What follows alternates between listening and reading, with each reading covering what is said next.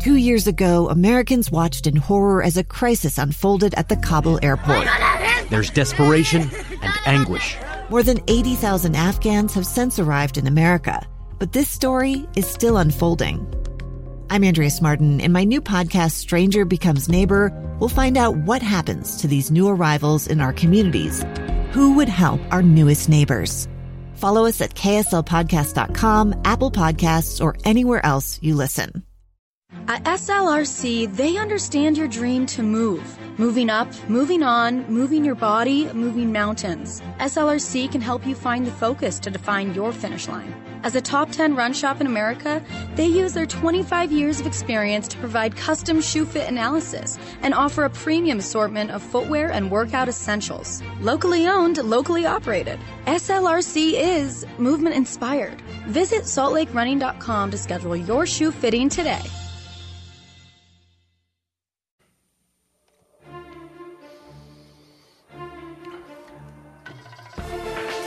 Hosts of Eden, Season 2, Episode 3, Endangered Witness.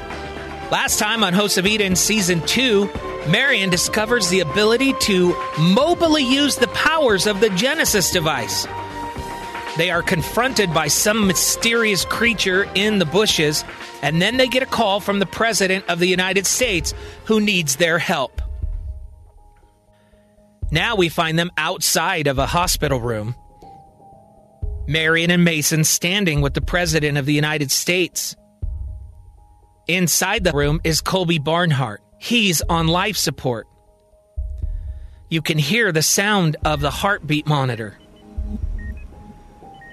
The President is explaining to Marion and Mason what happened. This is Special Agent Colby Barnhart. 3 nights ago, he says, he radioed in a frantic call while in pursuit of something or someone. The President plays the recording. This is Special Agent Barnhart requesting support. Multiple people down. Suspect is somehow bodies using some type of device to move from to the other. And then sounds of tires screeching and a car crashing. The President continues, whatever it was, it left a trail of dead bodies behind. But the strange thing is that there was no detectable cause of death in any of them. It was as if they had just dropped dead for no reason. Whoever or whatever this was, it was after some type of top secret information. Mason asked, what type of information were they after? The President says, well, they accessed a file on something known as the Belt Sphere. It was an object found on a farm many years ago that had very strange properties. It was handed over to the military for research, and it eventually got put into some storage with no real understanding of what it was or where it came from. Marion changes the subject. So, Mr. President, what do you want from us? Agent Barnhart, the President explains, is our only eyewitness to what happened. We need to know what he saw. But the doctors are barely keeping him alive. In fact, they don't think he's going to make it through the night. Marion's confused. I still don't know what you want from us. We can't just go in and read his memories.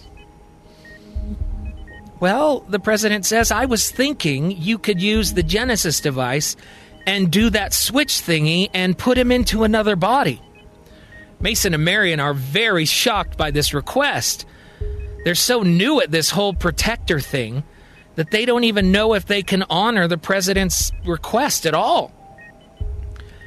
Marion responds, it's not that simple, Mr. President. Not every host can hold multiple scions or personalities. So you have to find the right host and then convince them to allow us to transfer Agent Barnhart inside of them, which also means that we'll have to reveal the entire nature of the human race.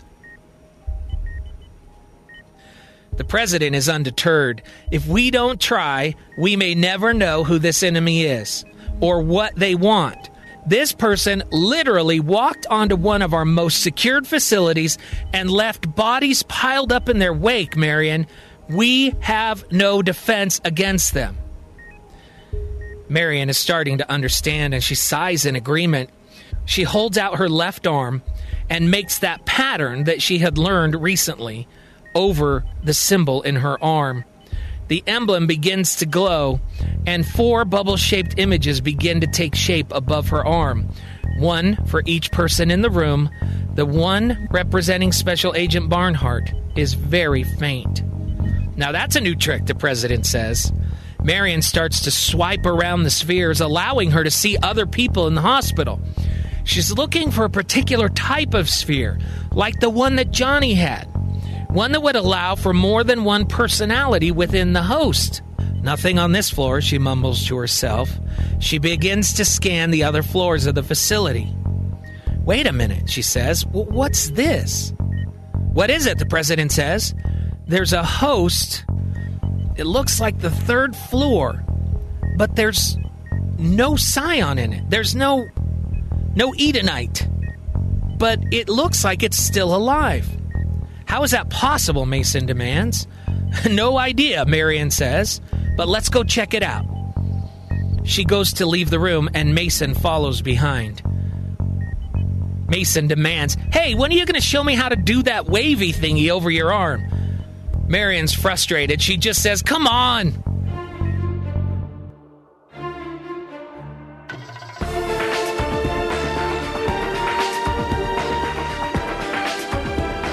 About 20 minutes later, they return and find the president in the hallway outside of the special agent's room. The president asks them what they found. You can tell Mason does not want to let the president down, but he has to. It's not good, Mason says. The only candidate we could find was a 10-year-old girl. She's in a coma.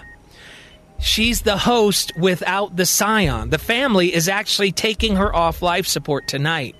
There's nothing we can do. We have to do something, Mason. I am convinced that there's something much bigger and much more dangerous than we realize going on here. Our national security is at risk here. What if this guy sets his sights on a nuclear facility or a chemical weapons storage facility? Just then they hear alarm sounds coming from inside Colby Barnhart's room. The hospital staff go rushing in and begin to work on him. The president looks very concerned. After a few tense moments, they're able to stabilize the agent. The doctor comes from the room and informs the president that it's only a matter of time and that there is little hope that Agent Barnhart will make it through the night. The president looks at Marion with a glare that tells her she has to do something. She thinks to herself for a minute and then says, the only thing we can do is try to transfer him into the body of that 10-year-old girl. This might buy us a little time so we can find another host. Mason doesn't like this idea. He says, but what are we going to do about her family? They're planning a funeral in a few days. They've all gathered here today to say goodbye to their daughter. The president chimes in. At this point, I don't think we have any other options. Once the family has said their goodbyes, we'll attempt the transfer. If it doesn't work, then no harm done. If it does work, then we'll have a few extra days to find another host, or at least try and talk to him and get the information he has. Then we can get the young girl's body back in time for the funeral. Mason says, that is about the craziest thing I think I have ever heard. But honestly, I'm getting used to crazy. Let's do it.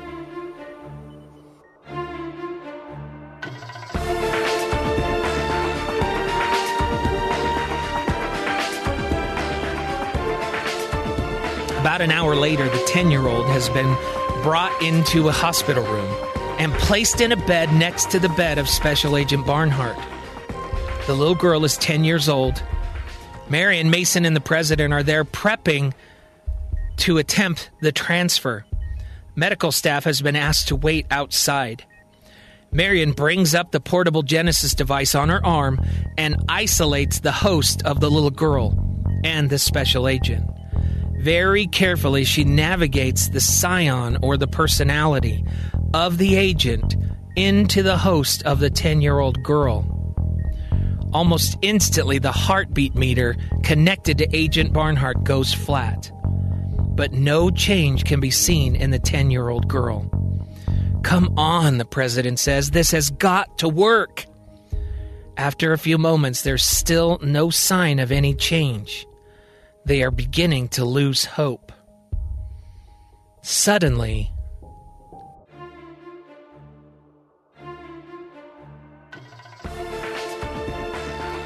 next time on Hosts of Eden Season 2, Marion and Mason find out if they're able to successfully transfer Colby into the body of the 10-year-old girl.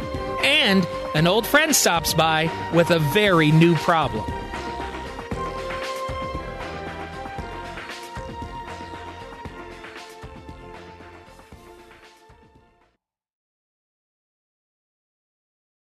Well, I'm going to the beach where I belong. It's Coca-Cola nights at the Santa Cruz Beach Boardwalk. And Wednesday and Thursday nights after 5. Bring a Coca-Cola can and get unlimited rides for just $14.95.